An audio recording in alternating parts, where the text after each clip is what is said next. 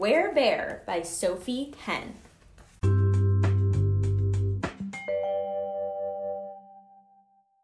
Once there was a bear cub who lived with a little boy. But over time, the bear cub grew and grew and grew and did things that bears do and do and do. One day, the boy looked at the bear and realized he was just too big and bearish to be living in a house. "I think it's time we found you a new place to live where you can be bearish and big," said the boy. "But where, Bear?" "There are bears in the toy shop," said the boy. "The toy shop is great." "No," said the bear. "Then where, Bear?" asked the boy. "Oh, hang on, there are bears at the zoo," said the boy. "How about the zoo?" "No," said the bear. "Then where, Bear?" asked the boy. "I've seen bears at the circus," said the boy. "How about the circus?" "No," said the bear. "Then where, Bear?" asked the boy.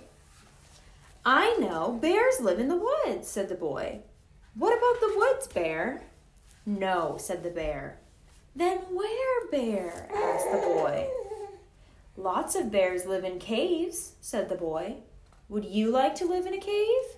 "No," said the bear. "Then where, Bear?" asked the boy. "I think bears live in the jungle," said the boy. "What do you think, Bear?" "No," whispered the bear. "Then where, Bear?" asked the boy. "Where, Bear?" Said the boy. The bear said nothing. "Where, Bear?" "I've got it," said the boy. "Some bears live in the Arctic." "What about it, Bear?" "Snow," said the bear. "There," said the boy, and the boy went home. So the bear was happy, and the boy was happy, and they stayed the very best of friends, chit-chattering on the phone all the time.